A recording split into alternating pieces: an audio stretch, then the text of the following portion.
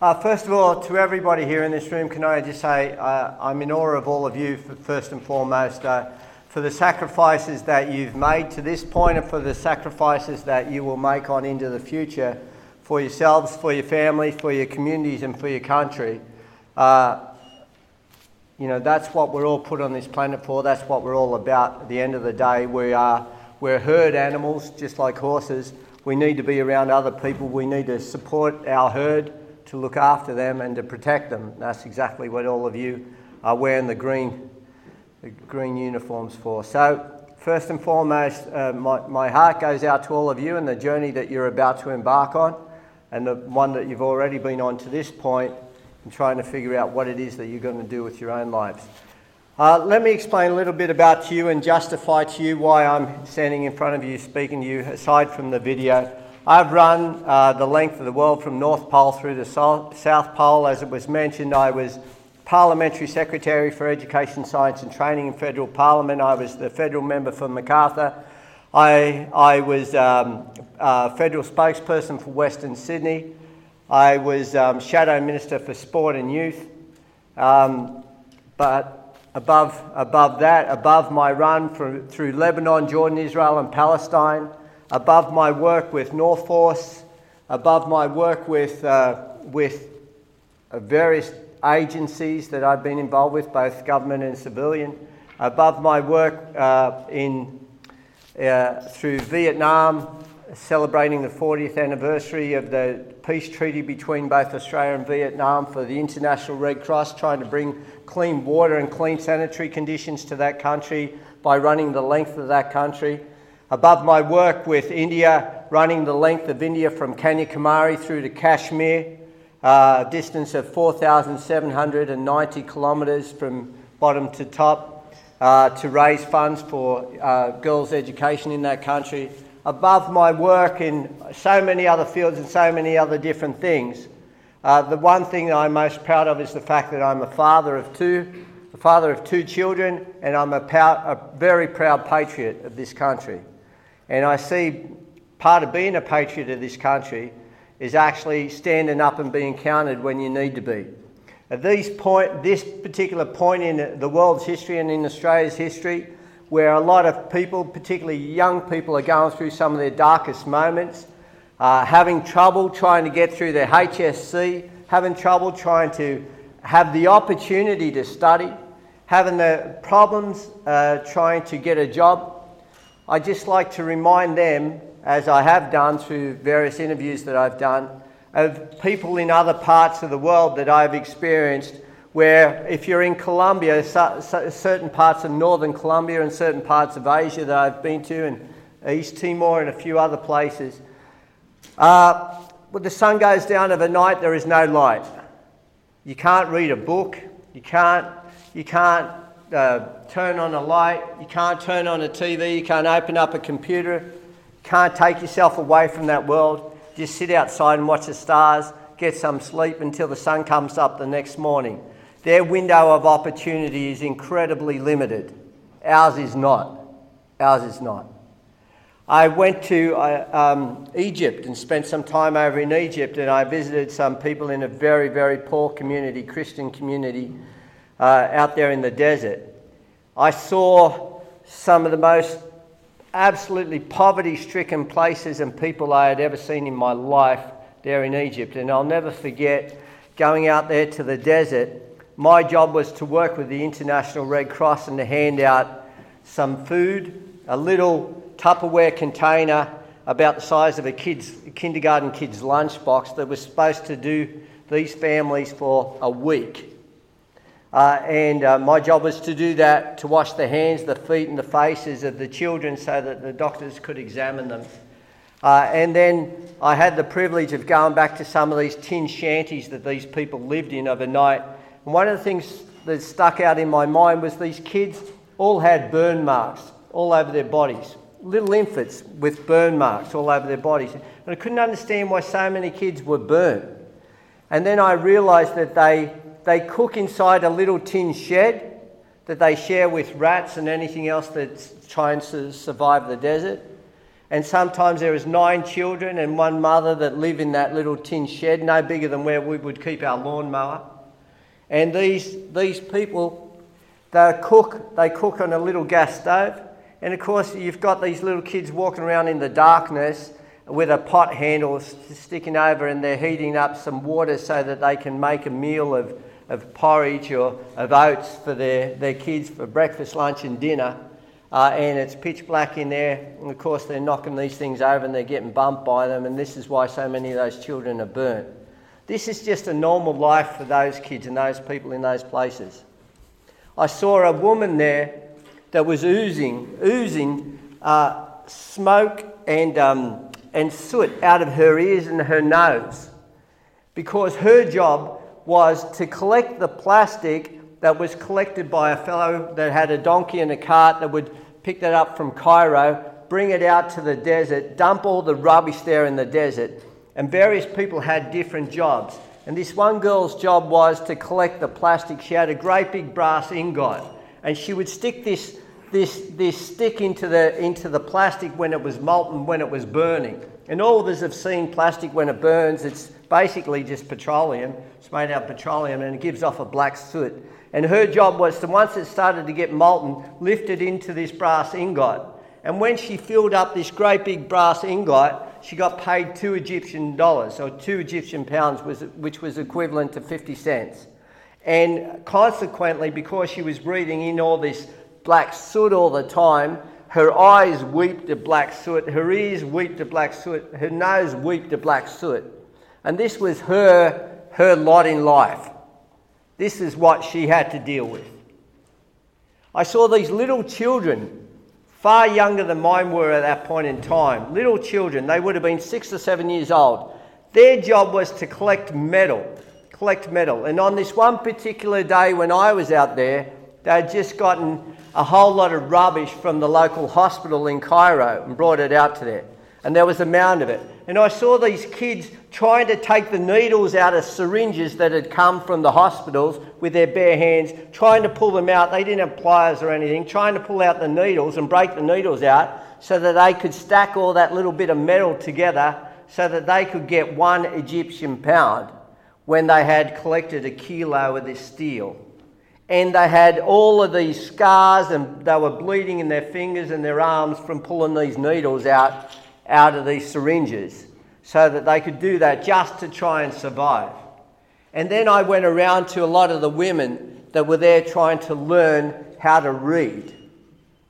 And the saddest thing about that whole situation was, because of the position that I held, I had dinner that night on this beautiful ferry on the Nile with the Minister for Health. And she tried to convince me that these people did not exist.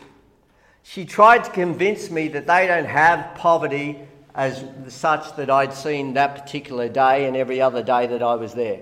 She tried to convince me that they had the ballet, they had the pyramids, they had history, they had everything. They were Egyptian. They were part of the creation of this life and its history and its culture. And she wouldn't believe that these people even existed. And I was trying to fathom how on earth a minister of that government could even think like that. And you know what I found out later on? Over in Egypt, you have to have an ID card.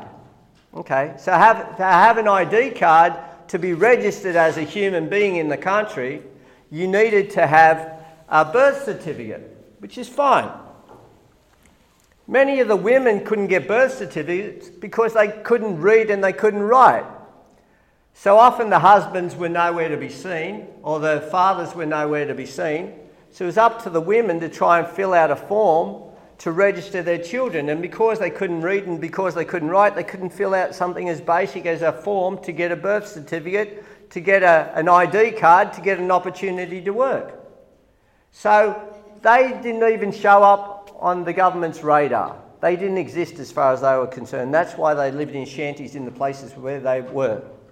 So when any of us feel like we're poorly done by, like we're locked down, like we have to wear a damn mask, or we have to put up with somebody yelling at us, or we have to put up with this, or we have to put up with that, Just remind yourself of some of the stories I've told you here in relation to all of that, and then you might start to realise how incredibly fortunate you are and how you have been assigned with the opportunity to make a difference to people, not only in this country, but indeed right around the world. That's one of the great things of wearing that uniform that you've got on at this point in time. Now, let me tell you a little bit about my life. I grew up, I was a motor mechanic by trade. I grew up, I was trying to get a job, could not get a job anywhere. I was one of 7 kids in our family, grew up out in Western Sydney, and I remember my father saying to me, son, you're too dumb to go on at school. That was his words. You're too dumb to go on at school. You need to leave school, and quite frankly, we can't afford for you to continue to go to school. You've got to go out and get a job.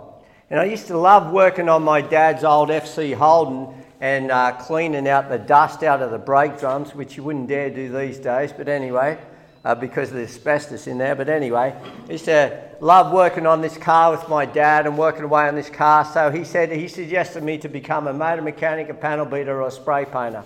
He said, because you'll always have work, or an auto electrician.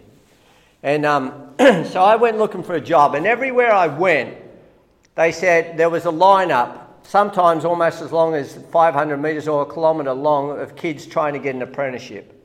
I couldn't get a job anywhere I went. Everywhere I went, they said to me, what experience do you have? I said, I'm 14 years old. They said, well, where's your school certificate? I said, I haven't got a school certificate. And they said, well, sorry, we can't employ you.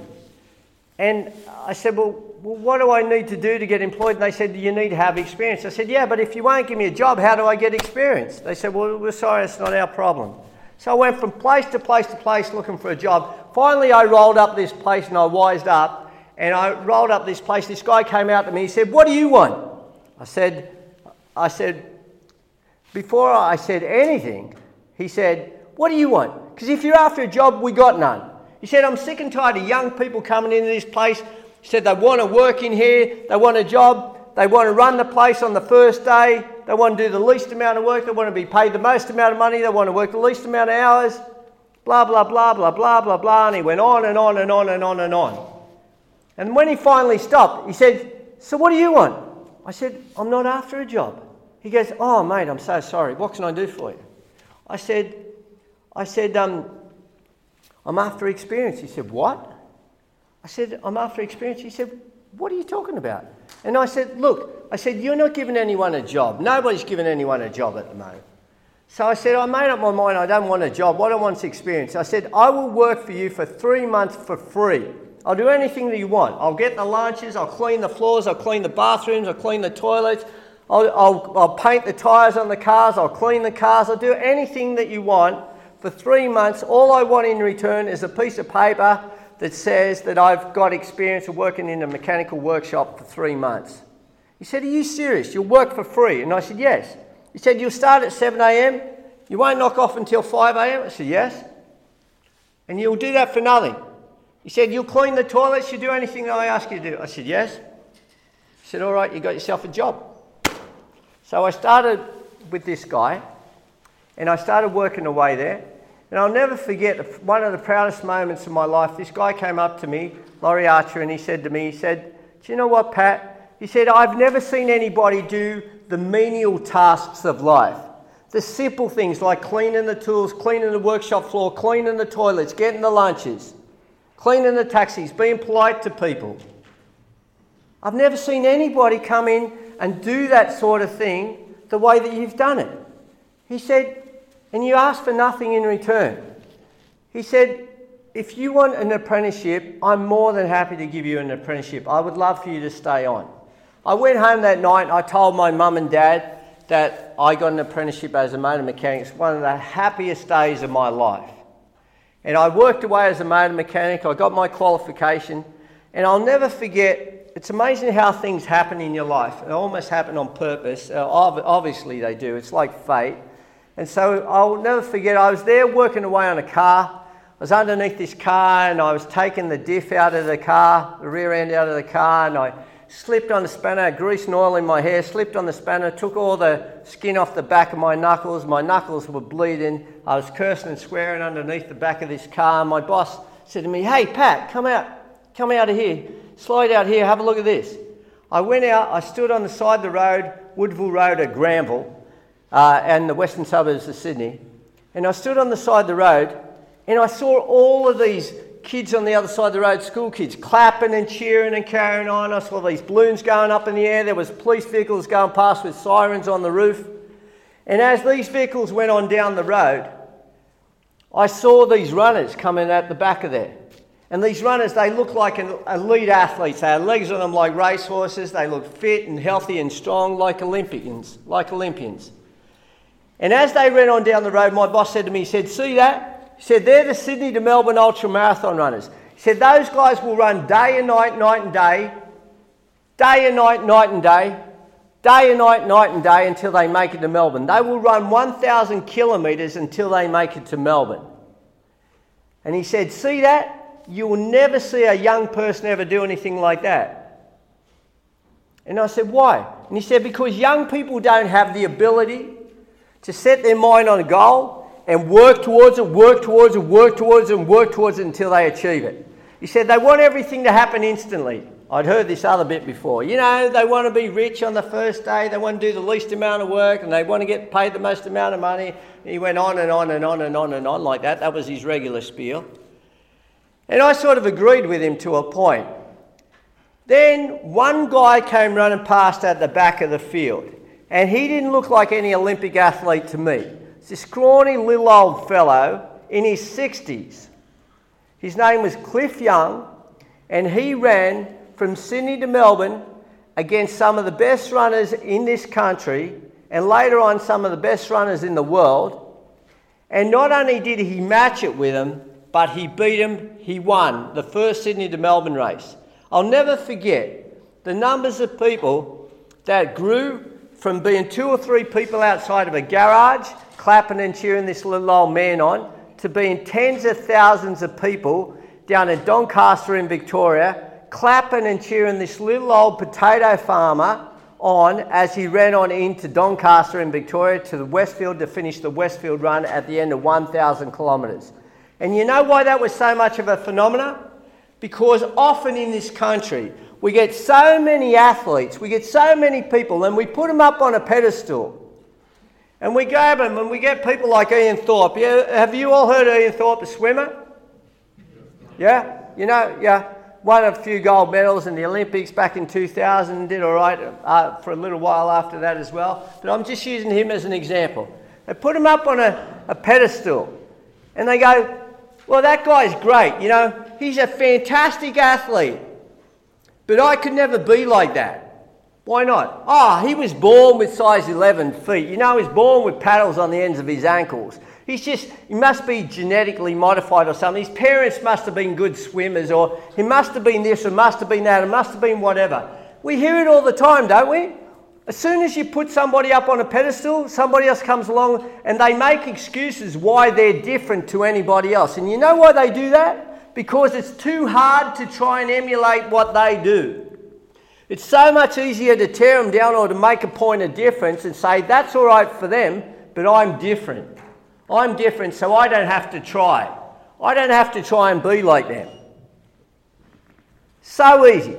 But when Cliff Young, in his 60s, ran 1,000 kilometres from Sydney to Melbourne, while a whole lot of other people in their 30s, 40s, 50s were sitting on their ass waiting for their sons, their daughters or somebody else to pick them up and to take them to the shops because they were too overweight or they were too lazy to be able to get there themselves, or they were sitting around waiting for something good to happen to them, like winning the lottery or somebody to give them a job or somebody else to do something for them. Instead of that, you looked at Cliff Young and you thought to yourself, "My God, if that little old guy can do that, why can't I?" And I'll tell you something, that motor mechanic at that garage at Granville thought exactly that. I saw the fanfare, I saw the prize, I saw everything that this man was. I didn't see how old he was, all I saw was that's something I want to be. And with that in mind, I went out there and I tried and I failed and I tried and I failed and I tried and I failed and I tried and I failed and I tried and I succeeded. I went from knowing nothing about food, nutrition, exercise, through to being one of the elites in my chosen field. I've travelled the world at somebody else's expense. I've spoken to your special forces on numerous occasions. I've spoken to kings and queens. I got into politics not because I'm a great orator, not because I'm a great politician. I got into politics because I ran around Australia for our centenary of federation. I linked together our states and territories. I sowed together a seed of humanity for community after community after community after community. I taught a simple lesson that if one man can run around the whole of this country by simply putting one foot in front of the other and never giving up on that dream, never giving up on that goal, I told them how fortunate we all are in this country, that we don't have different currencies from state to state, that we don't speak different languages from state to state, that we can freely travel within the country from state to state. This was back in the year 2000, right? The lead up to our centenary of federation. And I told everybody that simple message, and I said, if one man can do this by simply putting one foot in front of the other around the whole of this country, imagine what we could all do if we worked together as one single unit. One single unit. And that was the message. After I completed that journey 6 months and 10 days later, 14,500 kilometres, going through every state and territory of this country, including Tasmania, quick flight across to Tasmania, 80 kilometres a day every single day, no days off. After I completed that journey, I got a call from John Howard, the then Prime Minister of the country, and he said to me, Pat, I was wondering if I could have a conversation with you. Could you meet me for a cup of tea at Kirribilli House? I'll never forget that conversation. All I could think about during my time there was how I could sneak out the door with one of those cups and saucers. Had the little crest on the side of it. I didn't, by the way. But I'll never forget the conversation. He said to me, Pat, I was so impressed with what you did and the way that you did it, how you welded this country together with your footsteps and your words.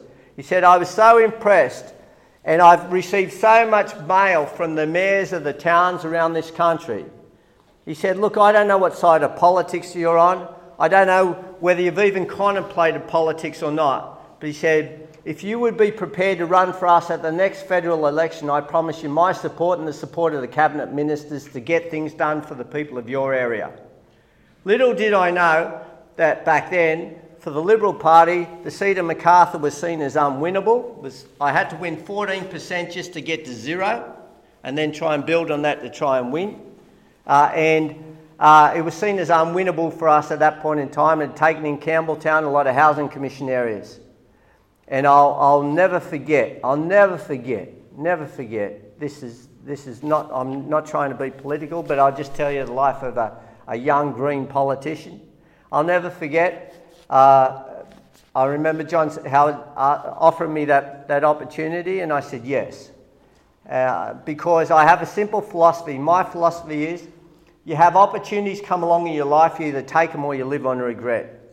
And I've not succeeded at every single thing that I've ever done, but I've taken every opportunity that's been presented to me, and I have no regrets. None at all. None at all. And so with that in mind, I took on this role. And I'll never forget, I was going to a place in Claymore in the western suburbs of Sydney, high concentration of housing commission places. I went and knocked on this guy's door. And the dog was barking at me from behind the torn screen door. And this guy came out, and he said, what do you want? He was wearing a white singlet, pair of shorts, pair of thongs, great big overweight guy. He said, what do you want? I said, oh sir, my name's Pat Farmer. I'm running for the seat of Macarthur at the next federal election at the end of the year. And he said, I said, I'd just like to give you my card. If there's anything I can do to help you, please let me know. If there's anything that you're passionate about that I need to raise, please let me know. He said, piss off. Piss off. He said, we don't vote for your kind around here. He said, get out of here. And I said, all right, sure, no problems. So I walked down the stairs, I walked out the front, and I noticed the paspale and grass was up to my hips. Across the other side of the road from me was a burnt-out car, and there was a bridge that went over a canal there, and it was covered in graffiti. And I looked at this, and I looked back to this guy's Housing Commission home, and I grew up in Housing Commission House myself, and this place, the door was hanging off the hinges, the place was a mess. And I walked back in and I knocked on the door. The guy came to the screen door again. He said, I thought I told you to piss off. And I said, you did? He said, you did. But I said, come here for a minute. He stepped outside the door and he looked down at me. He said, what? And I said, have a look. What do you see? I said, what do you mean, what do I see? I said, look out there. I said, see that grass growing up? It's up around your hips. I said, do you think they'd allow that at Escol Park or up at Eaglevale, or they'd allow that over at Woodbine or any of the other areas around here? I said, just because you're renting a place, just because you're in Housing Commission, doesn't mean that you deserve to have a place like this. I said, and that burnt-out car across the road, how long has that been there? I said, it's rusty. How long has that been there? I said, it's been there for about a year. I said, is it your car? He said, no. I said, well, how do you let them dump a car outside of your home like that? And he goes, well, what am I supposed to do about it? I said, well, you can complain to your local member. So you can complain to the council about it. You can get it moved. This is your home. This is where you live. Have some respect. Other people should have some respect for you as well. He looked at me. He looked at the grass. He looked at his house. He looked at the door. He looked at the graffiti. He looked at the car. Put his arm around my shoulder. He said, give me one of those cards. Took the card. I don't know whether he voted for me or not. The bottom line was I got elected. And I won that year by the second largest margin in the country. And I went on to spend 9 years in federal politics. Funniest thing about that whole scenario is that I also went on to become Parliamentary Secretary for Education, Science and Training. That's second in charge for Education, Science and Training. Not bad for a kid that left without his school certificate. So all I'm trying to say to all of you by telling you a little bit about my life is this. If you never ever give up on your dreams, if you believe in yourself when others doubt you, excuse me, if you truly believe in your dreams and you never give up on yourself when others around you doubt you, then you can be anything that you want to be. I have a simple saying, and it's this. There is no force on this earth and none in hell greater than your will. If you want to do something, and I mean literally, if you want to do anything with all your heart, you can and you will find a way. You can and you will find a way. If you don't truly want to do it, you'll simply find an excuse. So my job here today, with all of you, is to remind you of that. To say to all of you, figure out what it is that you really want individually, with all your heart. And remember, no excuses. Thank you.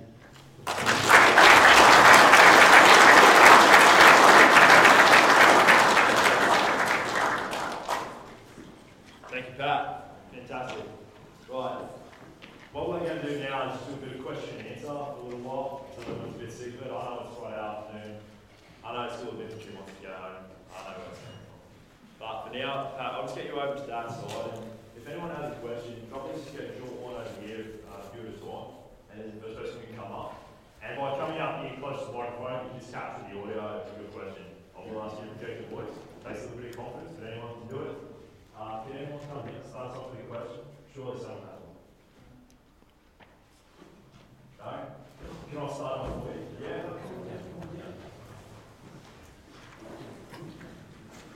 We'll grab a couple more, just line up. Hey, there's no such thing as a dumb question, but you do want to make sure that if you have something to be asked, you don't want to miss this opportunity. Alright, so come up close to the mic and just project your voice to the audience, please. During your runs, how did you deal with like sort of small niggles or injuries or any sort of issues you had when you were running? Yeah, quite simply, I learnt the hard way.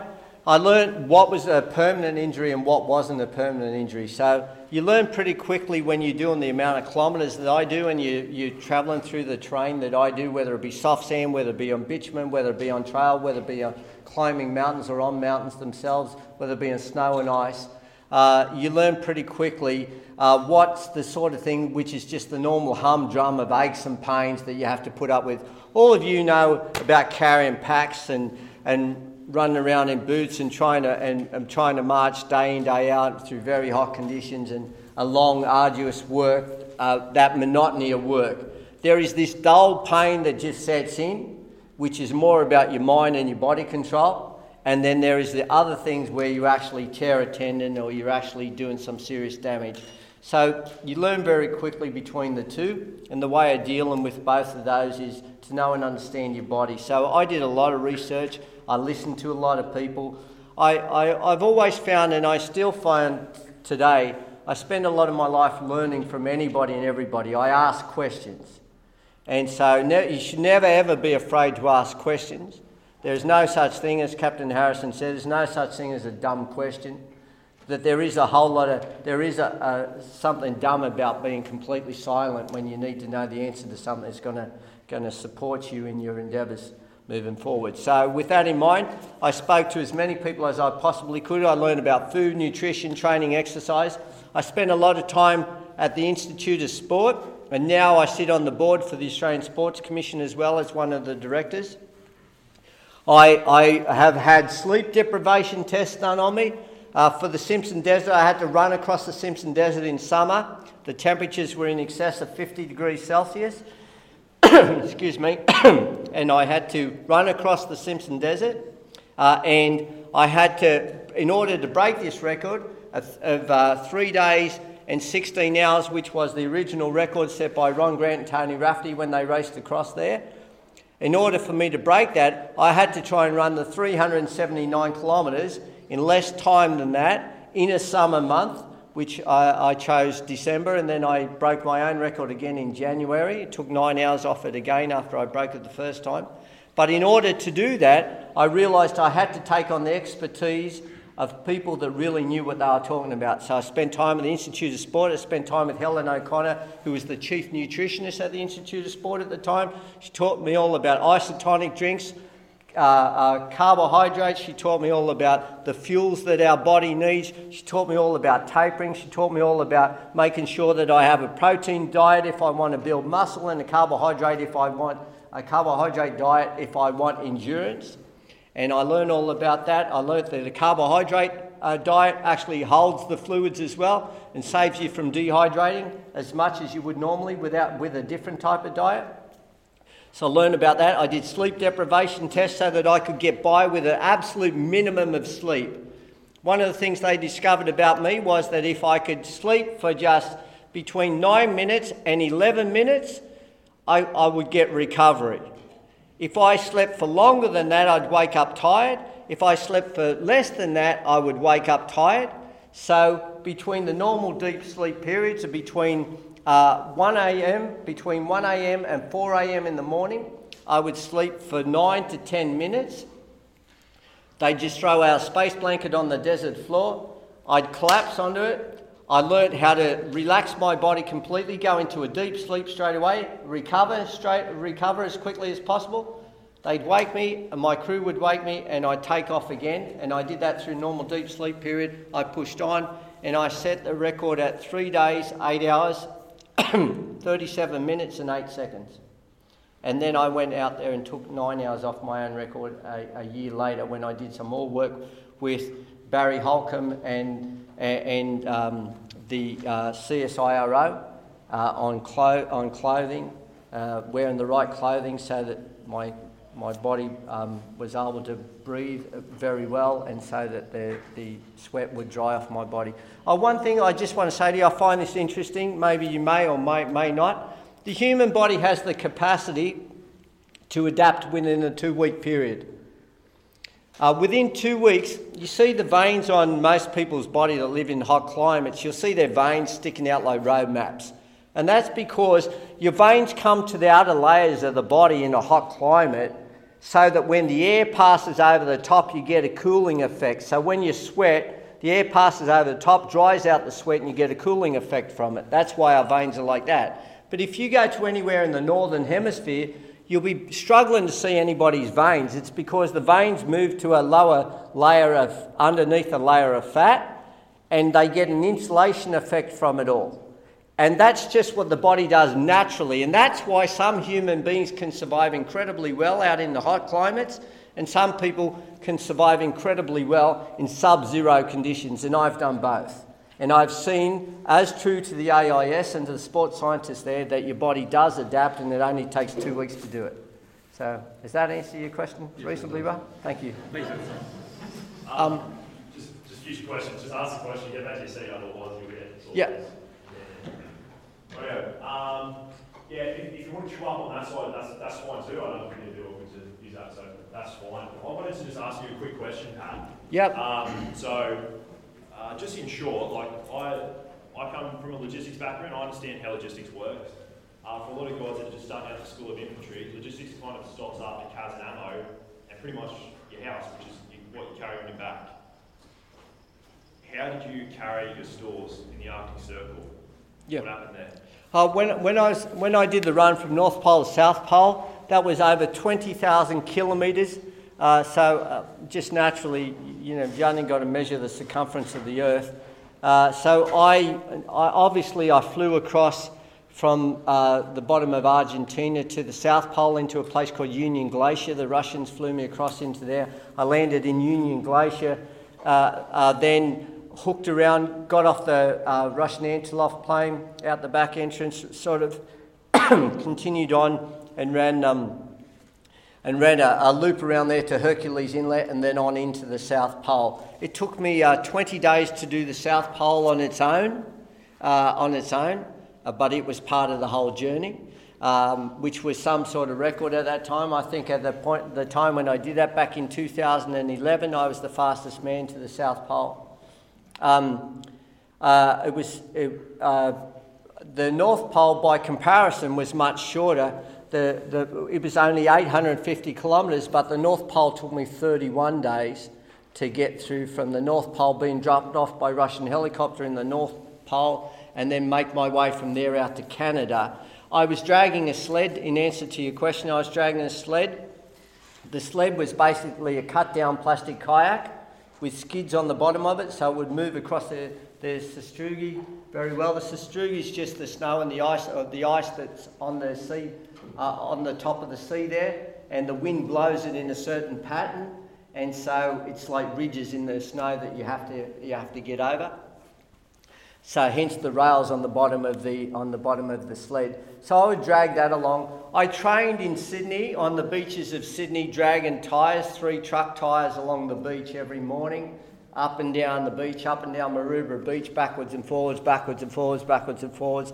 Everybody thought I was an absolute lunatic. And then I went off to Central Park, New York, and I did the same thing there. It was minus 10 degrees, there was a lot of snow around, and I would drag these tyres from Harlem that I got from the junkyard over there. I took the harness from Australia and I dragged these tyres from where I was staying at Harlem down into Central Park, and then drag them around there. If you know Central Park in New York, it's 5 kilometres in distance, and I would go around there 4 times. That would be my morning training with the tyres. So just to get used to that. I weigh 65 kilograms. So I'm only a scrawny little fella. Having said that, I spent some time doing what you guys do when I was up in the Tubi Islands with North Force. I was carrying a backpack that weighed 60 kilograms, so I know what you go through. It's bloody hard work. That's all I can say. But I only weigh 65 kilos.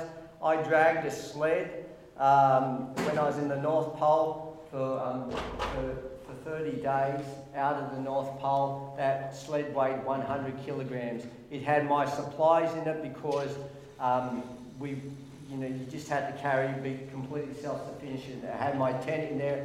It had a 303 rifle, old school 303 rifle I got off the Russians, a couple of bullets, a couple of ice axes, some extra snowshoes, and it had in there my food stores, which consisted of a hell of a lot of butter, and I use butter because it goes to a chalky consistency, a hell of a lot of dehydrated food that you would melt snow and add to it, and a hell of a lot of olive oil because it's high in calorie content and it was the only thing that wouldn't freeze.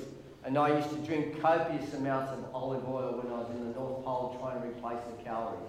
It was disgusting, but it was how I survived into that. But my sled weighed 120 kilos, so twice my body weight. And yes, I was dragging along snow and ice, but there are some parts where they call it, there's some parts of the North Pole, which is an ice cube that floats on the ocean, that as it gets close to a land mass, it builds up like a junkyard. And so for 10 kilometres I would be manhandling this sled and moving it through this junkyard of ice that was like a 3-storey building stacked up and in and out of these places, and at the same time keeping my eyes out for polar bears and trying to avoid those damn things, and being ready with an ice axe in the other hand in case I did come across one. So so that was it in a nutshell. Sorry, please come down and ask your question.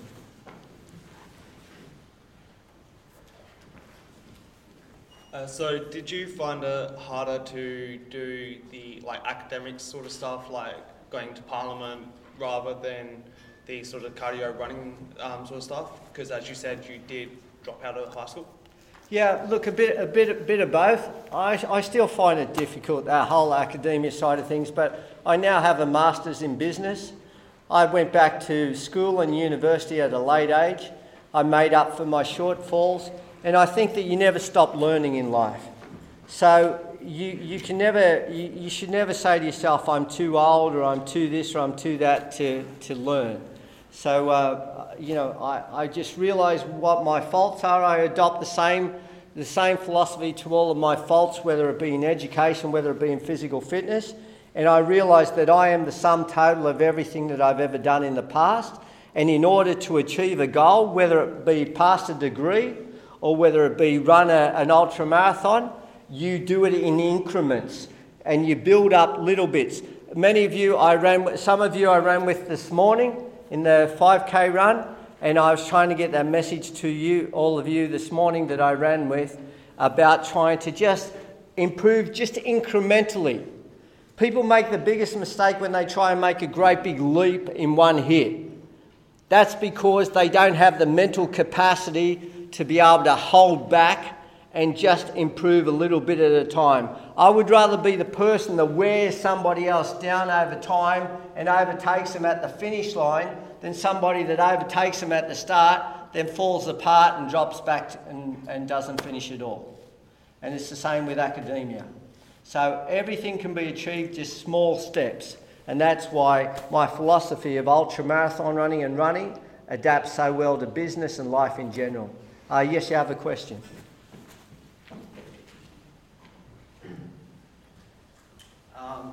So where do you find the motivation to go from goal to goal and not be complacent and to push your limits to what your body and mind can handle?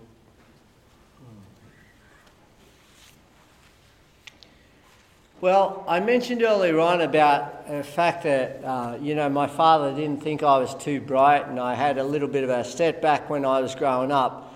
That just made me more determined, I think, and that's been the story of my life, I suppose. I will share a story with all of you. A number of years ago, it's just common knowledge, a number of years ago I was planning to do the run around Australia for our Centenary Federation.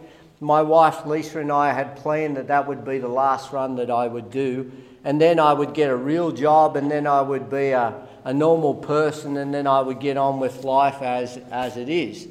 I'll never forget, I was out preparing for this event. I announced to the world, to Channel 9 and to everybody through the media that this is what I was going to do, and I got a call from the Camden police to say, Pat, where are you? And I said, I'm at Turramurra. And they said, we're coming to pick you up. I said, why? And they said, we can't tell you, but we'll be there soon. Just wait at the station. And I said, all right. So I waited at the station, and in that moment, the next 2 hours were the most grueling 2 hours of my life. Everything was going through my head, from the red lights that I'd driven through, or the parking fines I hadn't paid, right through to perhaps my mother. Something might have happened to my mother because she was looking after my 2 young children that day. And when they finally arrived, they told me that my wife had died, that she was driving the car down not far from our home. The car pulled off over to the other side of the street, bumped into a fence, and they found her dead. And they'd come to get me to do 2 things. One, to identify the body, and number 2, to try and help them puzzle what might be wrong with her. We found out from the coroner's report at a later date she had a heart murmur, which we knew about. The doctors always said if there was going to be a problem, it would be when she's given childbirth, because that's when a woman goes through the most amount of pressure and pain. But she had survived both of those, so we didn't think it was an issue. So, cut a long story short, she passed away. The valve just popped out of her heart, just completely out of the blue. Then I was left with, what the hell do I do? I mean, this was the sensible side of my life and the organised side of my life, and here I was in no man's land. So do I do this run that I'd planned?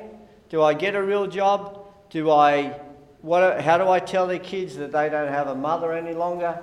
How do I get on with my life? How do I pick myself up? What the hell do I do? So I spent the next 2 weeks in my pyjamas going from room to room in the house, and friends were bringing me chicken soup and for the kids and looking after us. Channel 9 were parked outside my door trying to get an answer on, and just loved to see me cry on TV, just wanted to see that.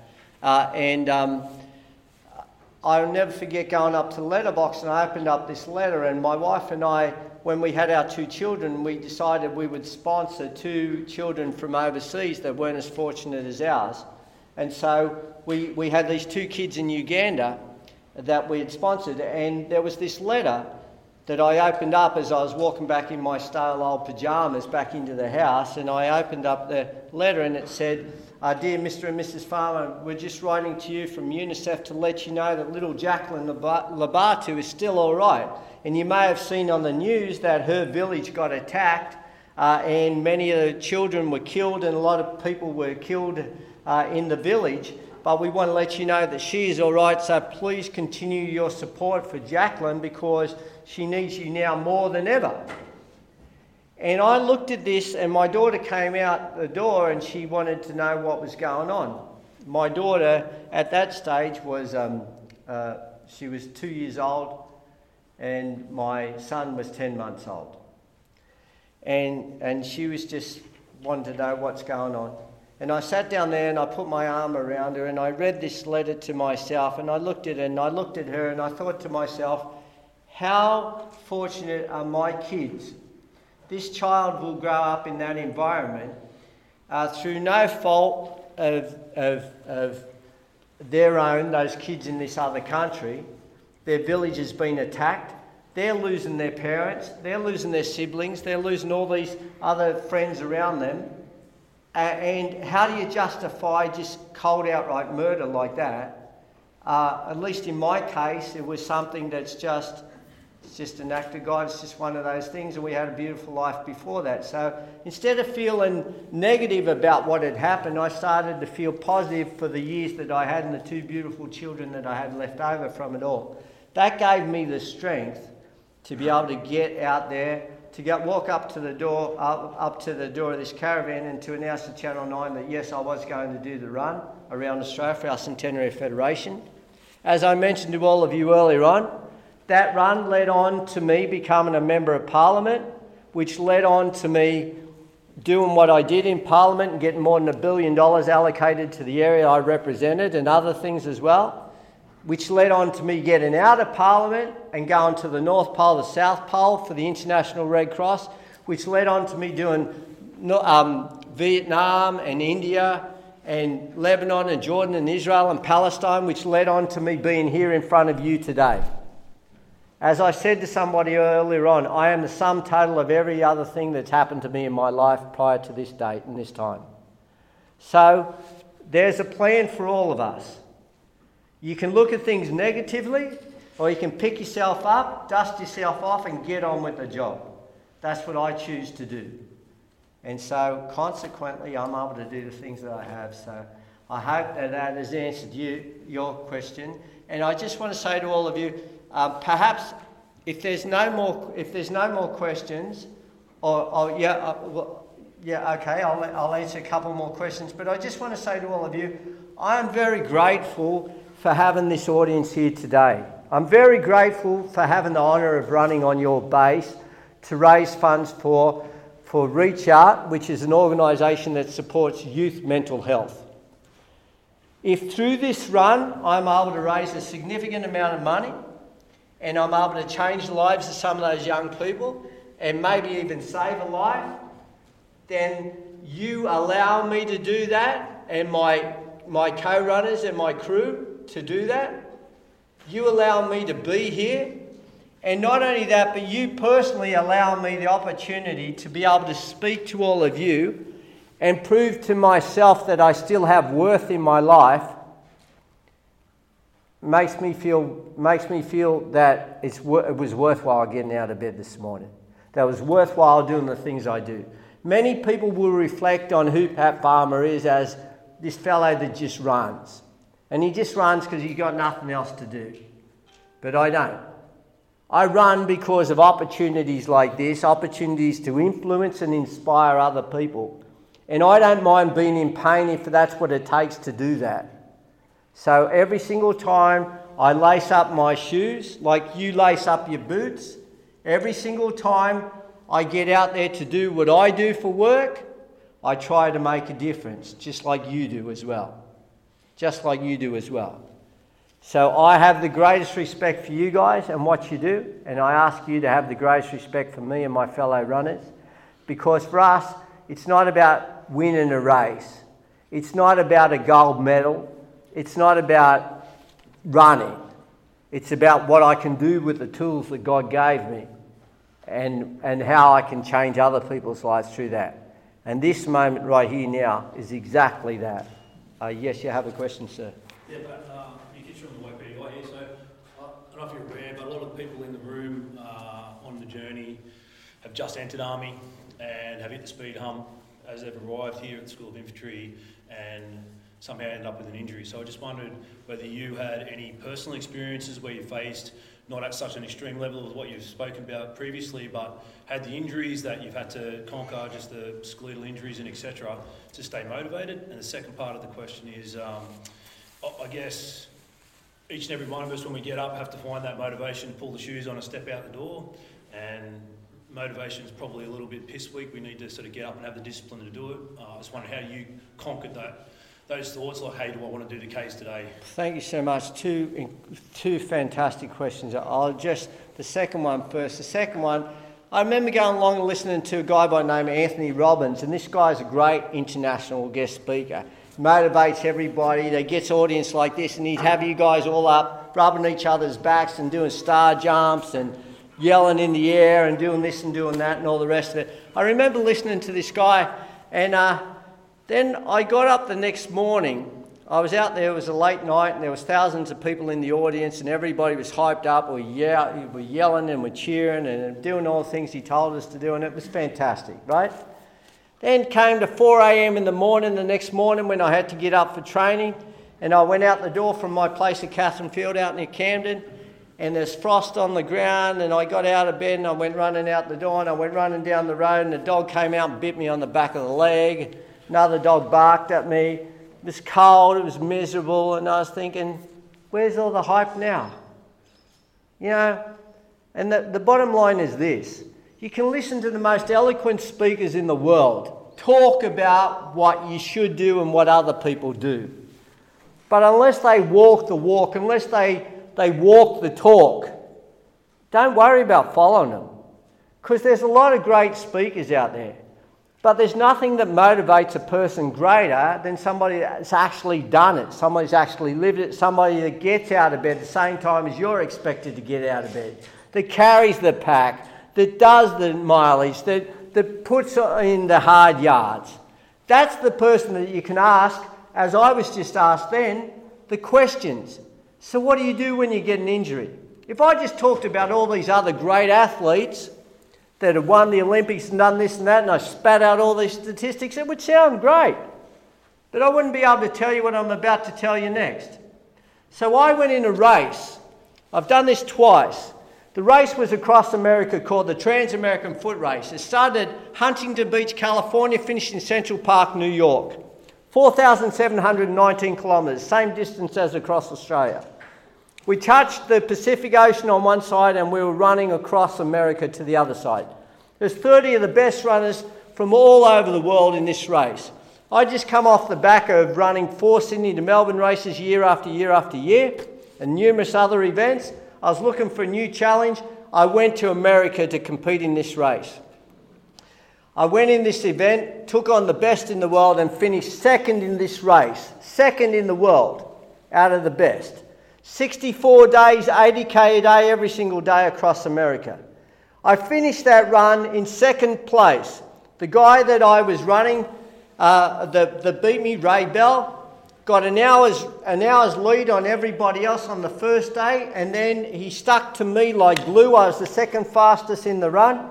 Stuck to me like glue. Wouldn't let go of me, and even though I pulled back 5 minutes here or a minute there, over the whole duration of the run, he had the perfect tactic, and I could not pull away from him any more than that. He just stuck to me. If I ran fast, he ran fast. If I ran slow, he ran slow.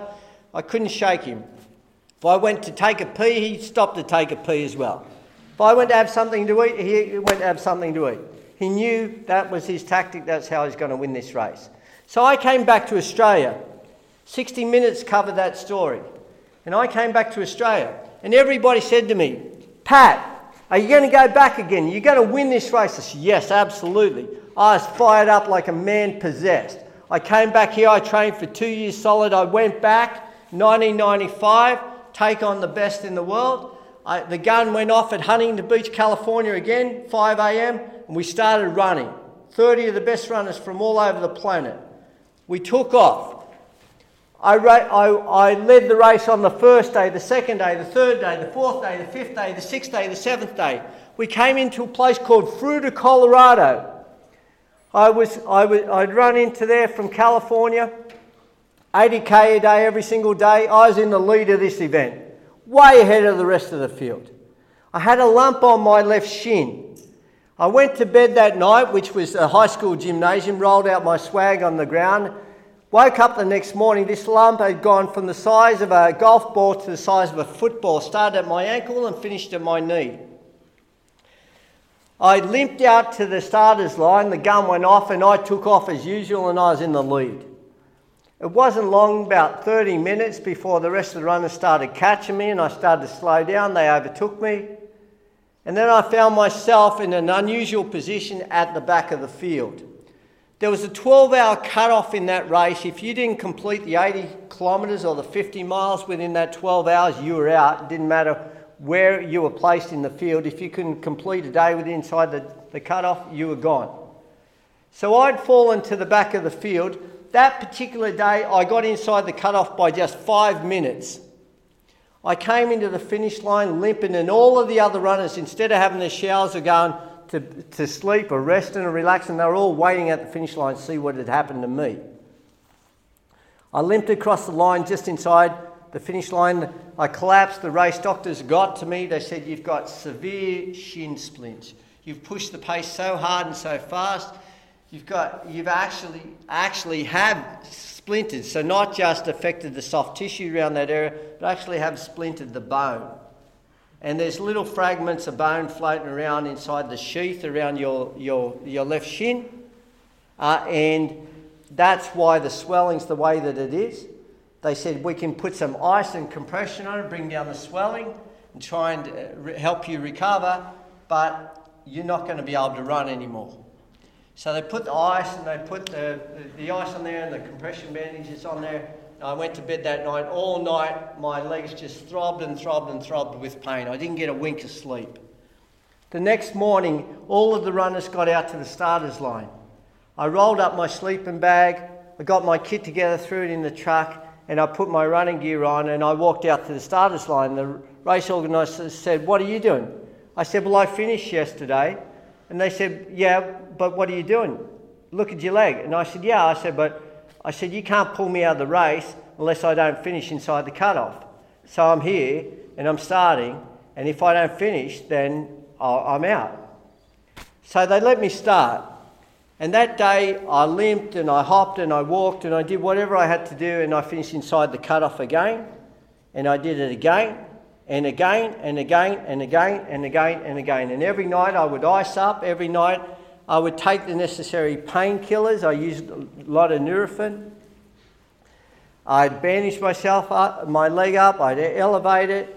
And after 2 weeks, my leg actually went numb to the stage where I was able to lift it up and throw it down reasonably well. And from that point on, I started winning stages again. And I moved my way through from the back of the field to the front of the field. And by the time we ran into Central Park, New York, I finished that race in 4th place. And I'll never forget, I ran into Central Park, New York, 1995. I finished that event with tears in my eyes from pain and from elation that I'd finally gotten through this enormous task. And I finished in 4th place. An Australian reporter was over there from 60 Minutes. He threw a microphone in my face. He said, "Pat, how do you feel you didn't win?" Aside from wanting to kill this guy, I looked at him and I thought for a moment, and then I said to him, "Today I learned what winning really is all about." I said, anybody can win when everything's in their favour, when the wind's at their back and everything works for them. But a champion can complete the journey and win when everything's against them. I said, today I learnt what winning was all about.